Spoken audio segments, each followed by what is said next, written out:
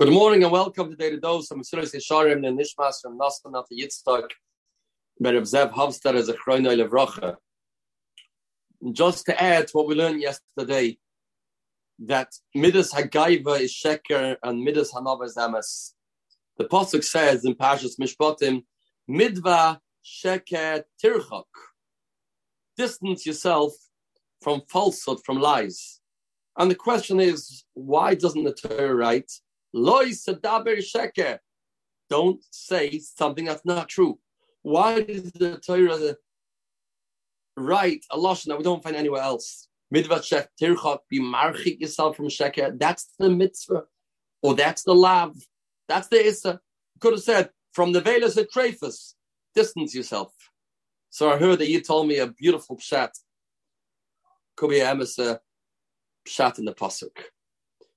You can't tell a person not to lie.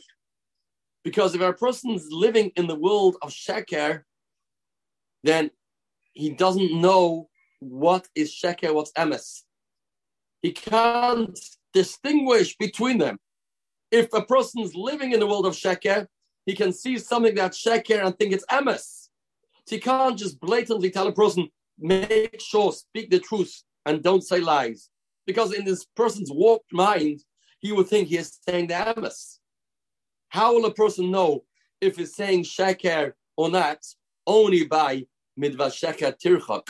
Be marchik yourself. Distance yourself. Make sure you're not involved in the oilam sheker. Then and only then, we can live in the world of emes. And the same goes with this midas hagaiva, midas hanava. A person that's preoccupied with himself and his self-image and his haughtiness, he's going to live in the world of sheker. Everything that he says, does, thinks, acts is all based on this image that he's trying to create for himself, and all based on the assumption that he is the greatest and the smartest and nobody can say different than him. And his mind is always justifying different ways how he is right and he is correct and everybody is wrong. You can't tell the person, live in the world of emes.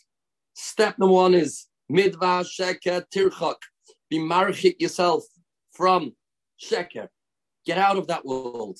Try and find the world of emes. When you live in the world of emes, then you can live in the world of another. Then you can get out of this mess of sheker and more sheker and start living in the world of emes. This Shabbos we're going to read Parsha Zachor is Zachor is Ashlacha Amalek Baderech B'Tzeischem Mitzrayim. Rashi tells us one of the reasons that Rachmana Litzlan Amalek comes is when we are not emestic, when we are nichshel in Midos umashkoilos, when we are not truthful, and we live in the world of sheker, then we bring Amalek on ourselves. State in the Shem Shmuel, Amalek is the koach of sheker.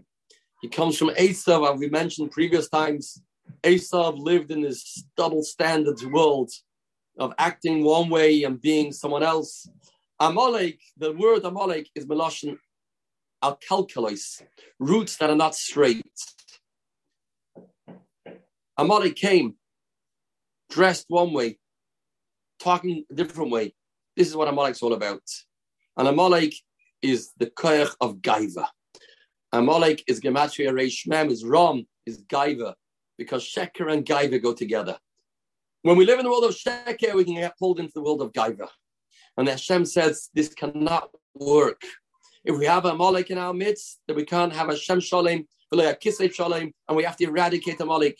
We have to live in the world of emes, in the world of anava, in the world of humble humility, and to be humble.